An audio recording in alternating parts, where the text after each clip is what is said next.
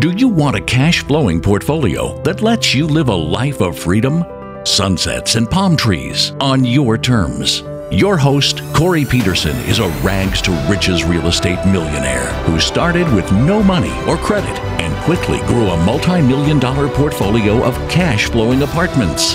You're only one deal away from creating the cash flow life, and the Multifamily Legacy Podcast will show you how. Hey everybody, welcome to the Multifamily Legacy Podcast. I'm your host, Corey Peterson, and today we just have an excellent guest that's going to come on. His name is Kyle Mitchell. He's a real estate entrepreneur who has been focused on multifamily syndication and currently has $41 million assets under management. That's pretty exciting. He also is the founder of Apt Capital Group and the Asset Management Summit. So if you guys have been attending the Asset Management Summit, they've been doing some really cool stuff, really talking about that asset management piece. That's something that's not talked about enough, in my opinion, and that's really where a lot of the money is made in this business, is not just in, buying a deal and finding a good deal. It's in the operations and running that deal effectively to make sure that you're getting the most bang for the bucks. This show is going to be really good. We talk about just a lot of strategies and tricks and tips to be able to really make your day and make this business super exciting and profitable, okay? But before we do that, I just want to go back to some iTunes, and I have not given out a shout-out in a couple weeks. So this first shout-out comes from Godfrey19103, but it says, awesome information. I love Corey's approach on how he does his interview.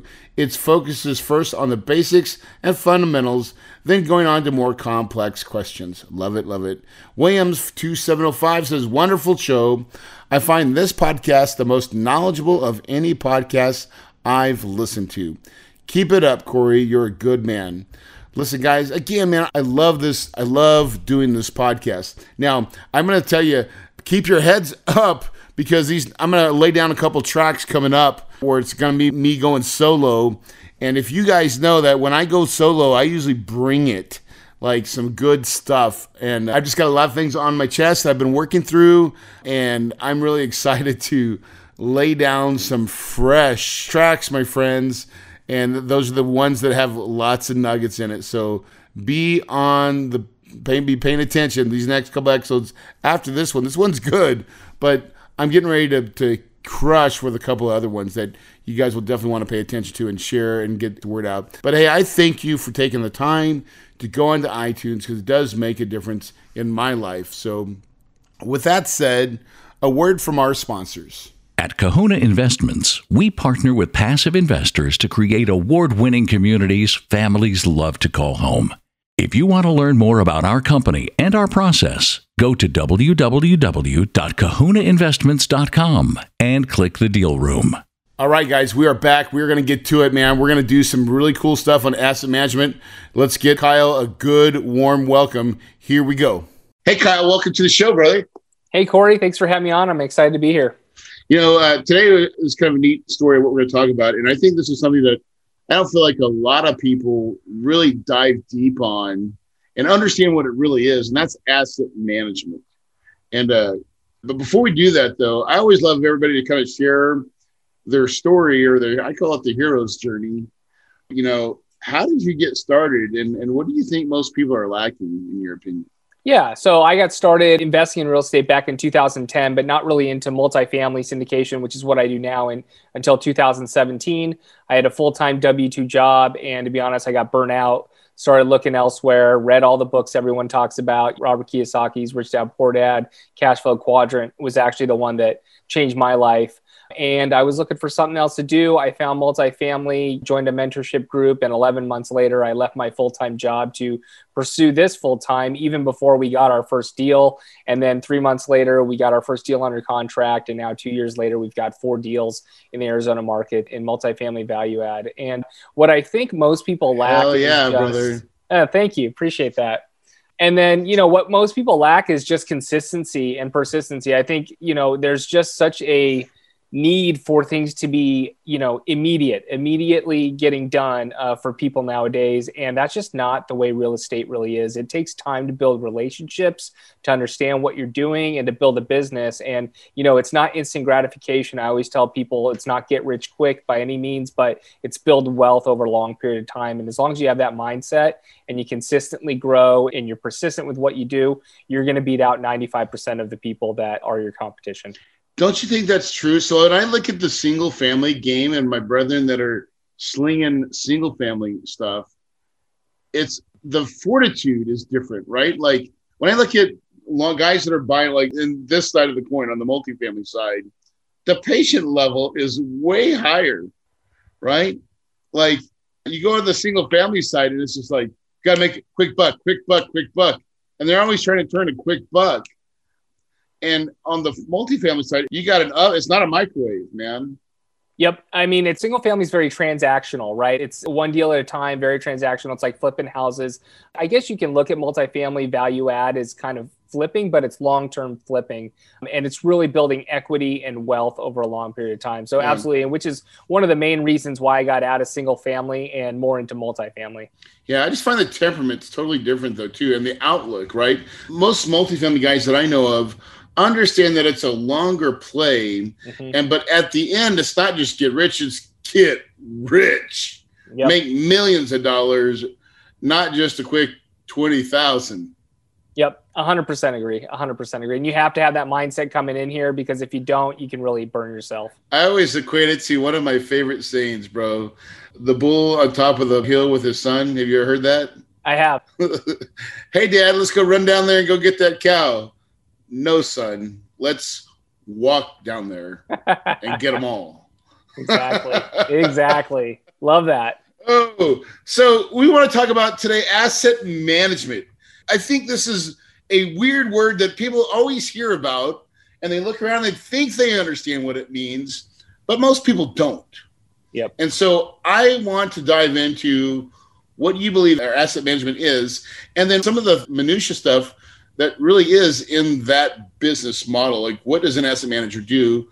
And, how does the game work? Yeah. So I think a lot of people that get started are hoping to buy a property and then hire a third-party property management company to manage their property, and then they're done and they can move on to the next property. And that's a big mistake. I think in the last 10 years, people probably could have gotten away with it because the market was so hot, it was so strong, and you can do almost anything wrong and still make money. But in a day and age like we're in today, you need to manage your property manager. And that's what an asset manager essentially does, is he or she manages them to implement your business plan. I mean, essentially you're handing the keys over to a multi-million-dollar business, to a property management company that's going to make 3% on your incomes, and that's it. So there's nothing really driving them to execute your business plan at a high level. And so what the asset manager should be doing is holding them accountable, building systems to hold them accountable, identifying bottlenecks where they need help in their improvement, and then managing the business plan is essentially what it is. That's exactly what it is, in my opinion. And it's so often what I see from a lot of new people, especially when they get started, is they look at, they don't even know what to expect, or like, that's really the problem is when you're new, you're like, well, I don't even know what I don't know. Yep. Right. This is why I strongly encourage most people to start with a mentor, or like partner with someone that's like, and get what you get, right? Like, even if you got to take a little piece of a deal, even if it's your own deal that you found, partner with somebody to learn this part of the business, because it really is learned, right?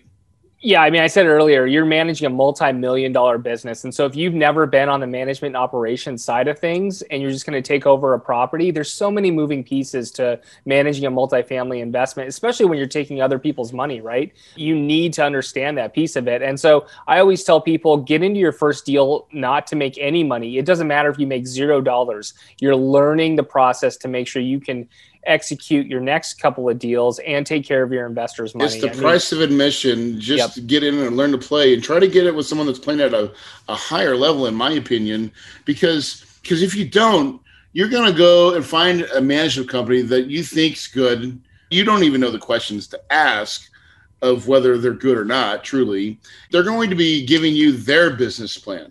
Yep. And it may not be the recipe that's award winning. Well, that's the thing about setting up the right systems is the systems actually allow you to ask the right questions, because you don't know what you don't know. And so if you don't have those systems in place, you're kind of just guessing at what the issue is going to be. Yeah. Whether it's, hey, how many leads are we coming in and how's the conversion rate and where's the bottleneck between that?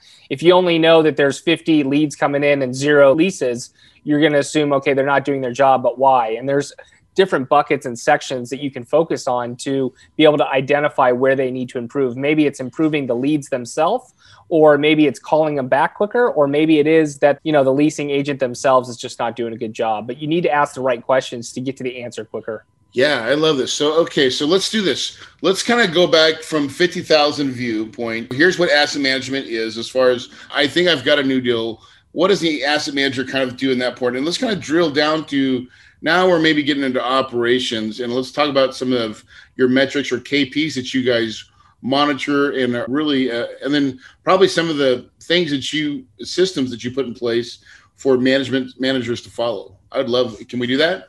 Yeah, absolutely. Let's do it. So 50,000 foot level. Do you want to start there? Yeah. An asset manager. So, we manage our own assets. And so we're kind of an A to Z shop, less the in-house property management company. So the reason why I like that is because we're implementing the business plan and thinking about the business plan from the very start. As soon as you underwrite a deal, as soon as you're touring the deal, and then you're tweaking it with your property management company. But even before you close, we're sitting down with our property management company, setting expectations, setting timelines for renovations, setting budgets, even applying for certain permits that maybe take a little bit longer so that we can hit the ground running on day one when we close. I think a lot of people close and then they try and figure out what the next steps are. And here you are a month, 2 months in, and you haven't even gotten anything going.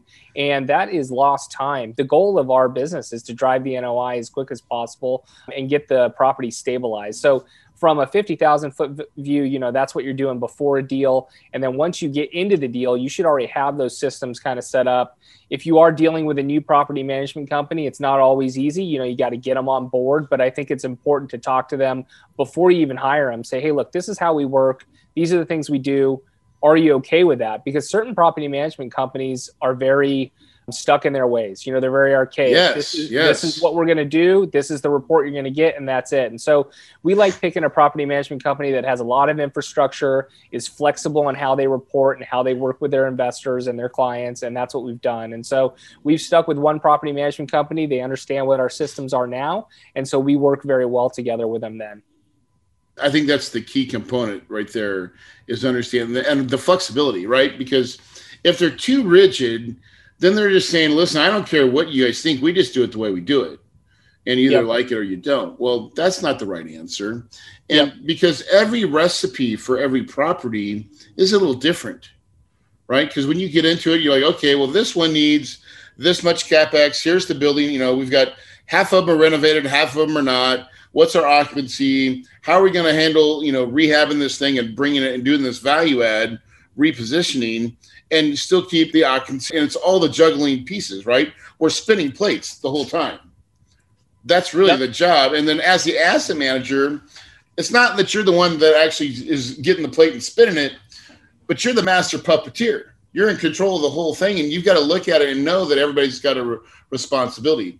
But I love the way you said it, Kyle. The key piece is setting expectations way in advance. Yep. I mean, I even now cringe when I see a post on Facebook saying, hey, I just got a new deal in Louisiana. Does anyone know a property management company that we can hire? It's like, man, that's the first thing that you should be looking before you even go after deals in your market is you got to understand who the person is that's going to execute your business plan. Because if you pick the wrong person there, they can kill your deal immediately. And look, property management is a tough business, very small margins, and they're just not always very good. And it's tough to find a very good property management company. And I always like to give the example, if you drive your income by $100,000 at your property, that's huge, right? But the property management company is only going to make $3,000 to $5,000 off that. So they just don't care enough. And so if you don't pick the right property management company and you're not asset managing your property, you're going to lose tons of money because no one cares more than you. No one cares more than you. And the other part of that is timing, right? And listen, I've made this mistake too.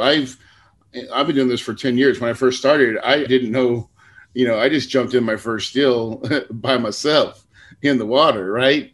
And you're like, wait, this doesn't feel right. And then, and eventually you learn, you grow. Point where you start, it is up to the owner to set expectations and to set the drive and really the game plan. A good management company wants that from you as well. Then they'll help assist you with it too, right? Yep, absolutely. Yeah. They'll come in and be like, okay, so here's our opinion, but they're also going to lean on you as the owner and say, well, what do you want to do? How much money do we have to spend?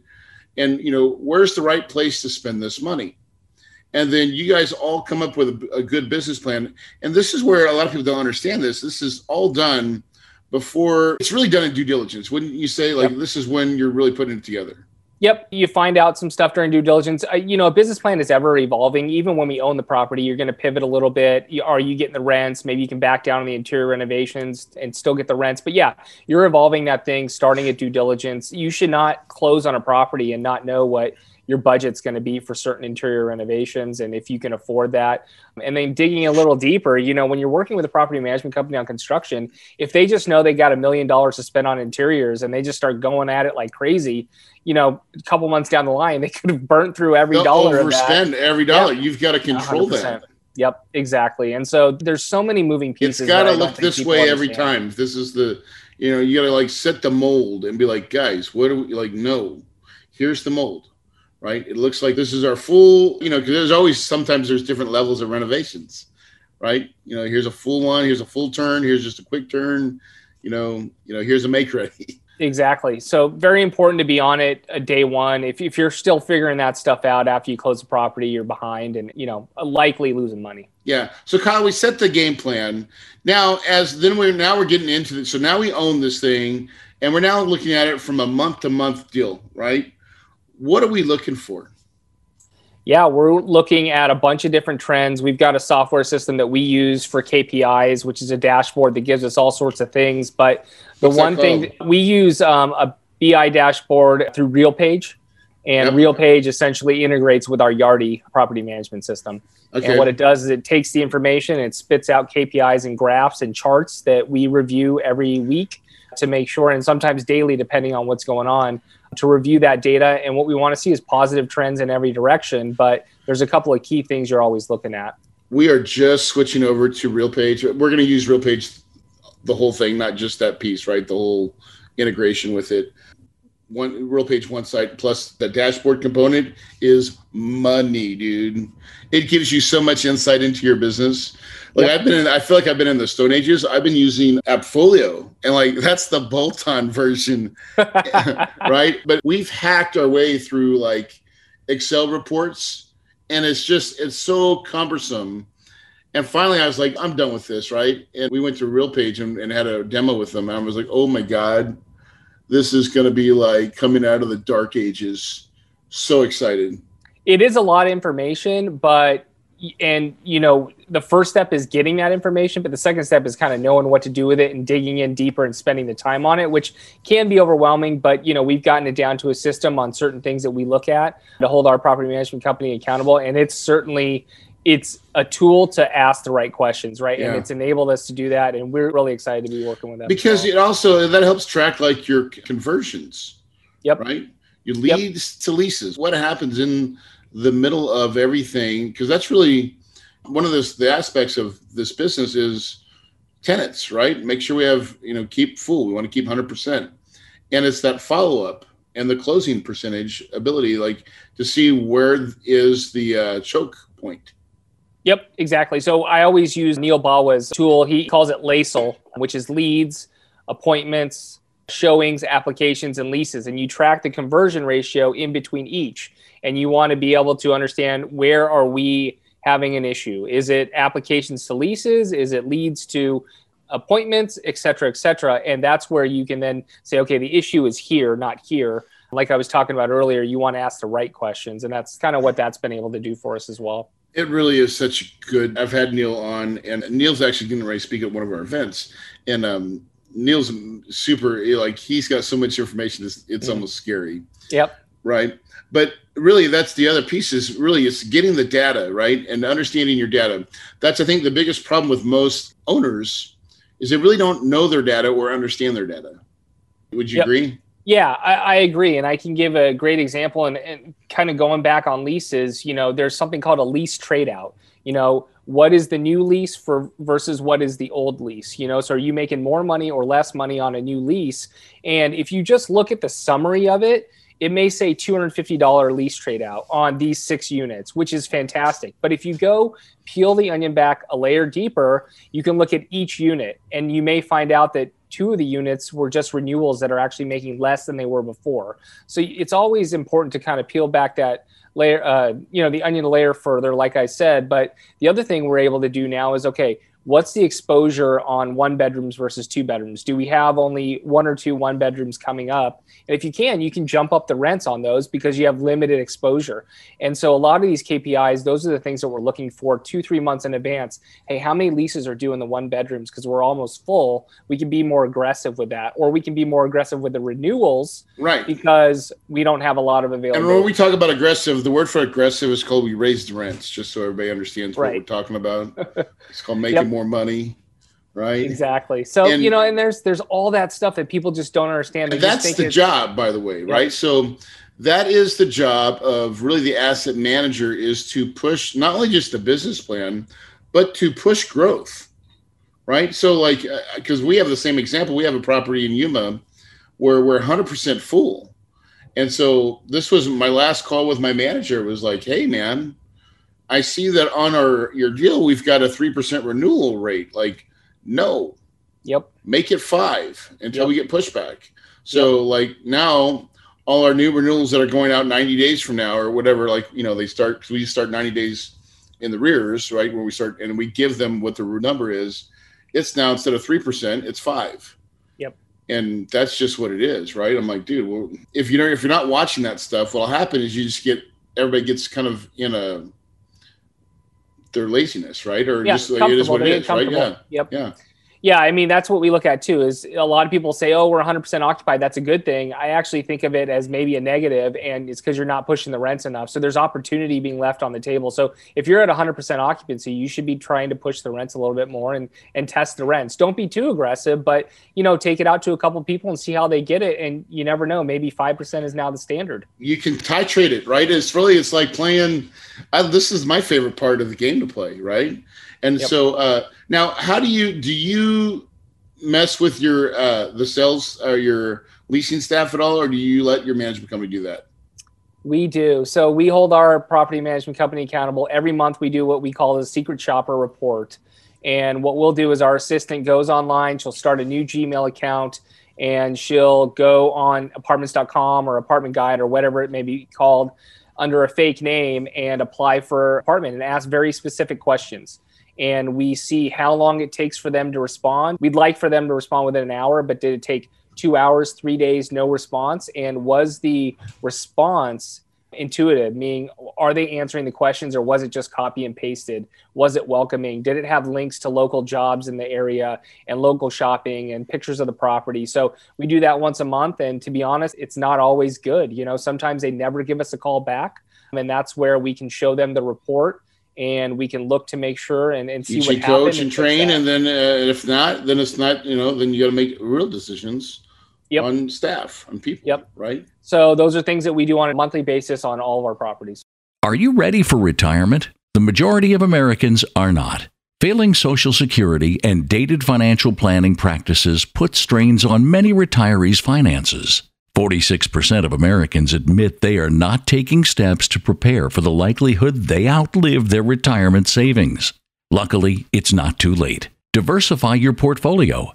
At Kahuna Investments, we partner with passive investors to create award-winning communities families love to call home. To learn more about our company and our process, go to www.kahunainvestments.com and click the deal room. That's great. And they already know it's coming. So now, and by doing it monthly too, you've now ensured everybody knows you're watching. Yep. What you track gets paid attention to. What you don't track, no one cares, right?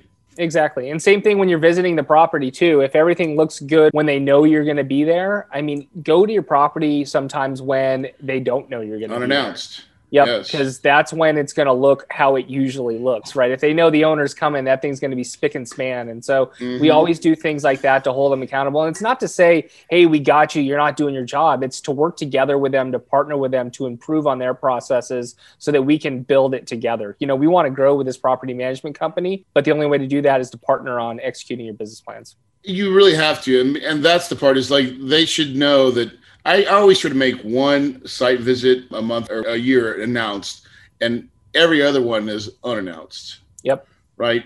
We have one announced, it's the official visit. But after that, man, it's all bets are off. Yep. And I love that. It really has to be, because that way you get to see what's behind the curtain, right? And there's nothing better to roll up and they're like, dude, if you see, like, I rolled up one and you're like, Trash City. You're like, what in the world? Who's getting fired today? Right? Yeah. And I got to calm myself down. I get on these properties sometimes, right? But that's the reality, and don't shy away from it, you know, but you can correct it, but it's got to be done consistently. So what do you feel like your biggest growth piece that you add in the asset management game? Like, how are you able to grow your guys' company and stuff like that? Well, you know, we have an asset management summit now, and that's kind of something that we do, and it's free just to educate people on it and just to grow people in that space. But essentially, the way we're able to scale is now we're not just looking for properties that, hey, are classic units that you can put 10 grand in and bump the rents up 300. I mean, we've got the operational piece as well that we can streamline. And so we look for a lot of operational inefficiencies where there's just either the property management company is not good. That's one way we've done it, is we've targeted property management companies that we know do not do a good job.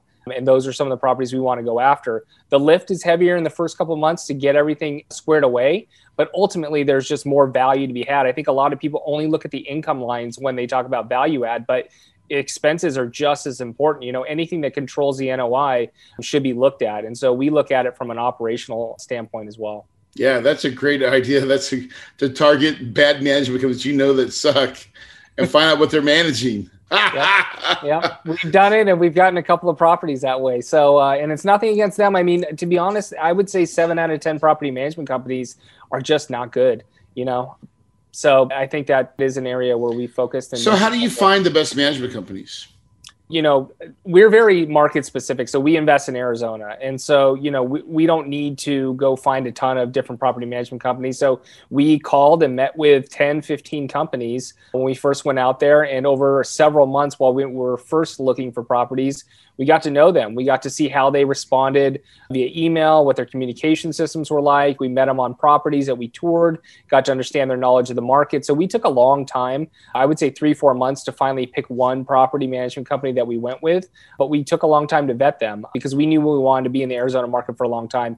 If you're out there in multiple markets, it is definitely more difficult. But, you know, I always tell people, make sure the property management company has infrastructure, meaning they're not mom and pop. The owner's not the one that's managing everything. There's, you know, a payroll accounting team, regional managers, things like that. But also get referrals from other investors. I mean, that's huge, right? Because they know if they're already hiring someone, that's going to be a big deal. But everyone wants to see something a little bit different than another. So for me, I always tell people, take an extra month to choose a property management company versus just hiring the first one that someone refers.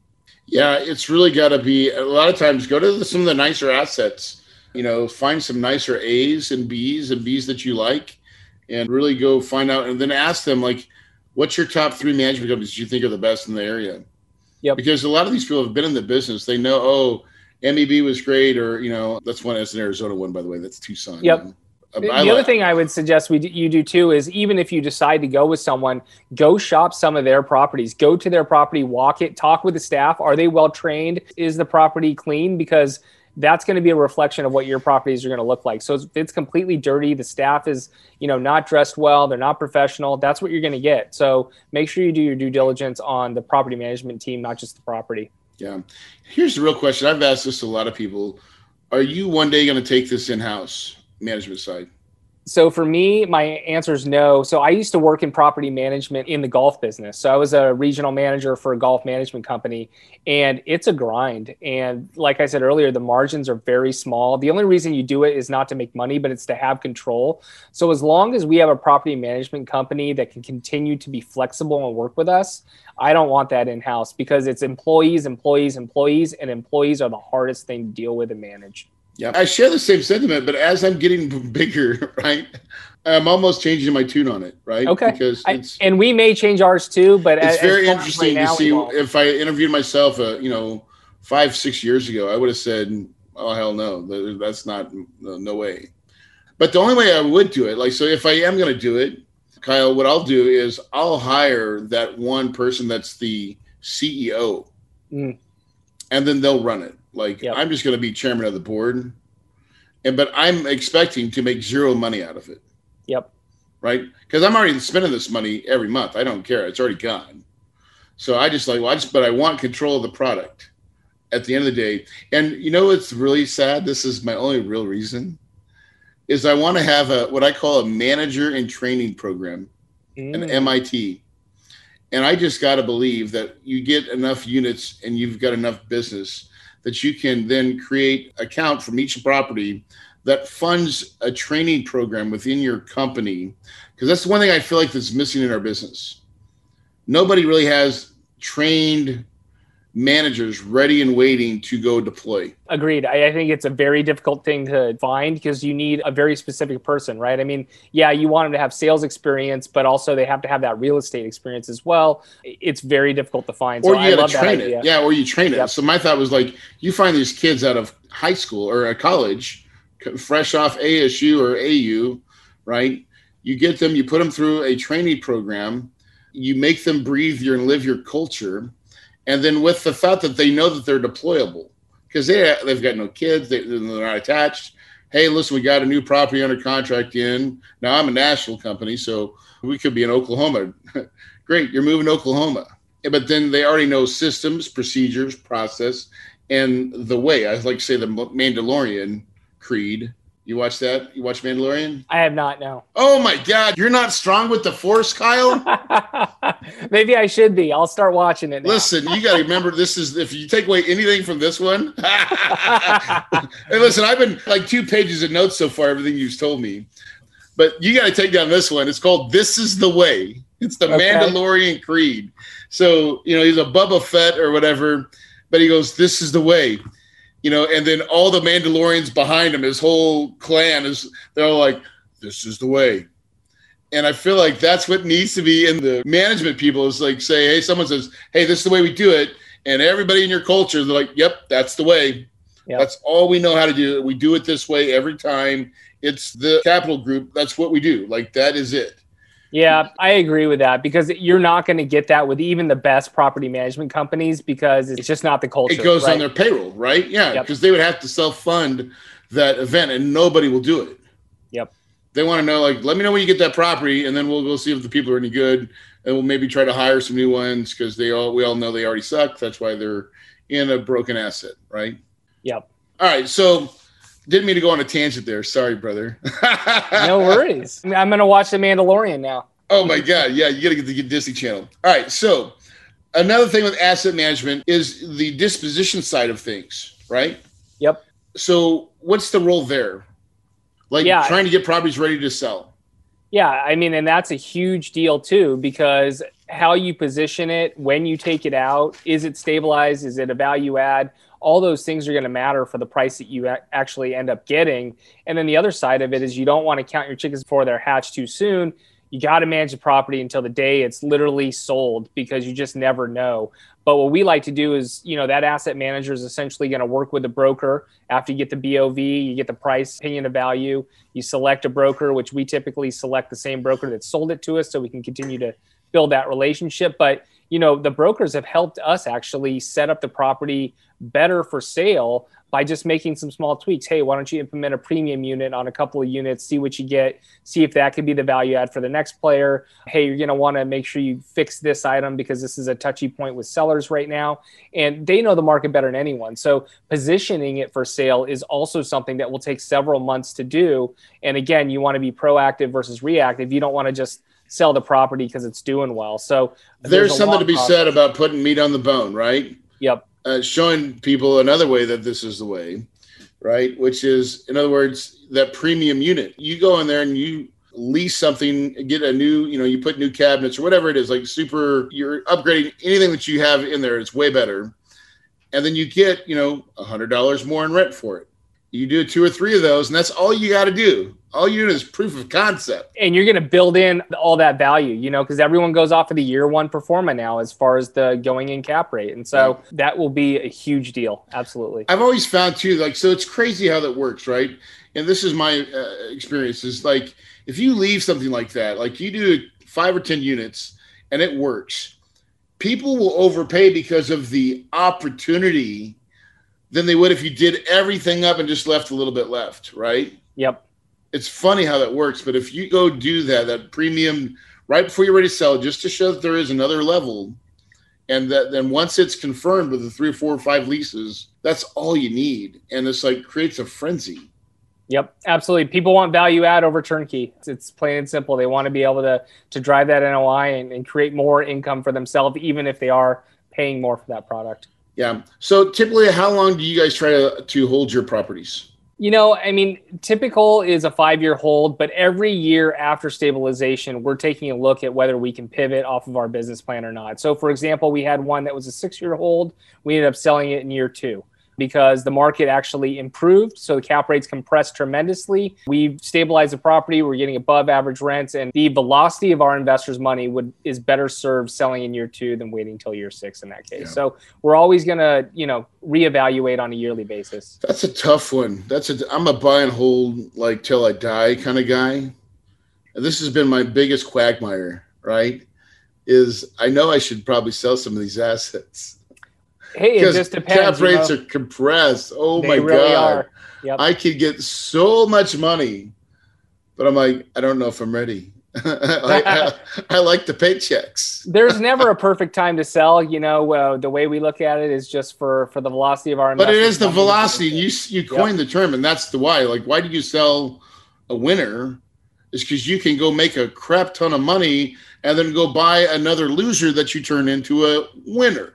Yep. Exactly. Yep. And you keep turning it over. So we just kind of look at that and, maybe you want to double your money in 5 years, but if you take a look at the velocity of it and can sell in year 2, now you can triple it in 5 years. Yes. Yeah. Kyle, that's a good analogy of why it takes, because people, I think, struggle with it. I know I struggle with it, right? But the truth is that velocity of capital does mean something, and it really is a powerful force. Once you understand it, it can move the needle, not just a little bit, it could change your freaking life. Yep, that's where massive wealth is gained. Yeah. So what does the future look like for you guys? Yeah, we're at the point right now where we're ready to scale. We've taken down 4 assets now. We've hired an executive assistant. We're going to be hiring on more team this year, two more team members. And the goal is to do 4 or 5 deals a year and really get into the $20 to $30 million space. Right now, we're more in that $10 to $20 million space. So we'll be competing with more institutional investments, but we do like the ability to scale. And, that 200 to 250 unit property is where you really get the economies of scale. And so that's where we would like to be. And then maybe once we have, 10 or so assets, probably add a market once we really have a foothold in Arizona, and then possibly add a market, but continue to grow, hire a C-suite level of executives to help run and manage our business. Yep. That's a great model, dude. And you're doing it in one of the best, hottest markets in the country, yep. Phoenix. Of course, I don't invest in this market. I go, I can't do it. I'm in Yuma, though, if that makes it, you make me feel better. Hey, it's in Arizona, so right? You're good. But what a tremendous ability to, because your average deal size is 10 to 15 mil. That means you're raising on average how much per deal? Yeah, probably 4 to 8 million, depending on, because we did one which is an assumption, which is more down. So yeah, we're raising right about 4 to 8 million. Yeah, and really that is, and then when people first start in this game, right now it's like a $6 to $7 million entry point. I feel like that's where most like decent deals used to be 3 million, right? How about some deals at 3 million? Is great, like where are those days? I wish, yeah, exactly. I wish we can go back to those days. Those days are gone. Yes, they are. And that was not too long ago, and that's what happens. So that's the true game now. And I love how you're saying, like, listen, we already now know that we need to trade up and go to those $25 million tranche buy box, right? Because it does give you the economies of scale that you need. But the only entry point of that is more what? Money. Yeah, more money. And once you master the art of capital raising, we've not even touched that, but I'd like to scratch it a little bit. Can we scratch it? Yeah, let's do it. All right. So what are you guys doing to raise capital? Like, how are you getting your word out? Yeah, I mean, for us, it's been that educational platform. And essentially for us, raising capital is about adding value back to other people and building that relationship. So, we're not the 506C where we're advertising to everyone. We really are trying to build strong relationships with our investors. You don't need 1,000 investors. You need 200 solid investors that you build generational wealth with over long periods of time. And so, initially we started out with a meetup, then it was a podcast, then it was an asset management summit, then it's going to be a book, which is next. But it's just kind of slowly adding value to other people's lives over time. And we're very high touch. So I have individual phone calls with all of our investors, all of our interested investors every other month, and just constant, consistent communication. I think that's what I talked about earlier was consistency. There's not a lot of people that can be consistent over the course of several years or even decades. People can be consistent for weeks and months, but if you can do it for years and years and years, you're going to really just crush your competition. I'm going to take that a little bit further too, because I used to think that I have to be the guy that does all that. And I used to. What I've learned is I don't have to be the guy. I can have a guy that does that as well. So we're now hiring employees that are like Edward Jones financial advisors, already have or used to have a book of business and clients and people they know, but their product is stocks, bonds, and mutual funds. And so now we teach them our product and get them into our services, and they do that as well. So you can hire someone to raise capital for you.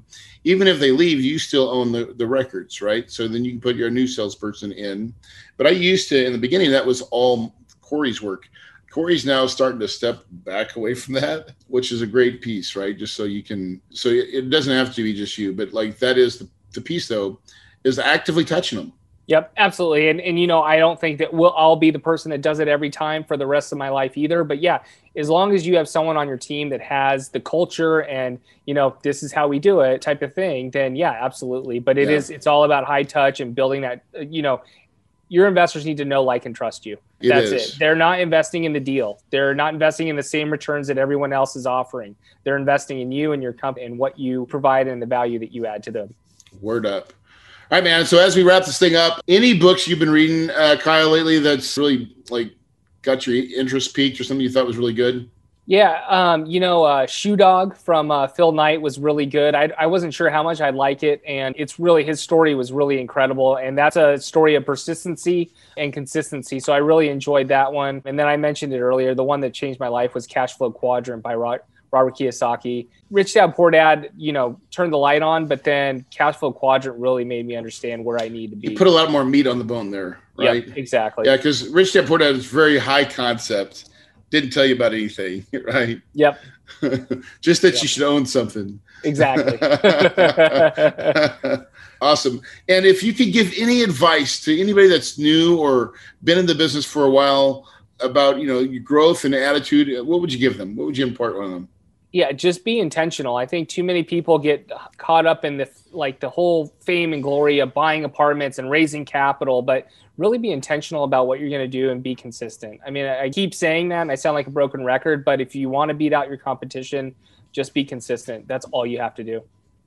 It is no harder than that. So if people want to get a hold of you or learn about your asset management summit, where do they find you guys at? Yeah, the best place to go is amsummit2021.com. That's going to be in June 21st. It's actually a 7-day summit and it's completely free. So we're just trying to get the word out there that, hey, you need to understand how to run these assets that you're buying, these multi-million-dollar businesses. Don't put the onus on your property management company because it'll be a big mistake. Amen to that. Listen, I appreciate the time that you have spent and kind of unlocking and demystifying asset management, because most people think it's just a fee that you charge and you get to take and accept. But it is way much more than that, guys. And if you're listening to this podcast right now, listen, think about where you're at in your journey. And, do you want to make it to that next level? And if you do, the first step you've got to start is the one in between the two ears. Yep. It's your mind, right? Your mind is such a powerful thing. If you don't use it, you'll lose it. But if you believe it's possible, you can achieve it. Hold on, I just screwed that up. That's my tagline. I missed my tagline. Hold on. I'm going to say pause, reset, but act like you didn't hear that. If you believe it, you can achieve it, and your paradise is possible.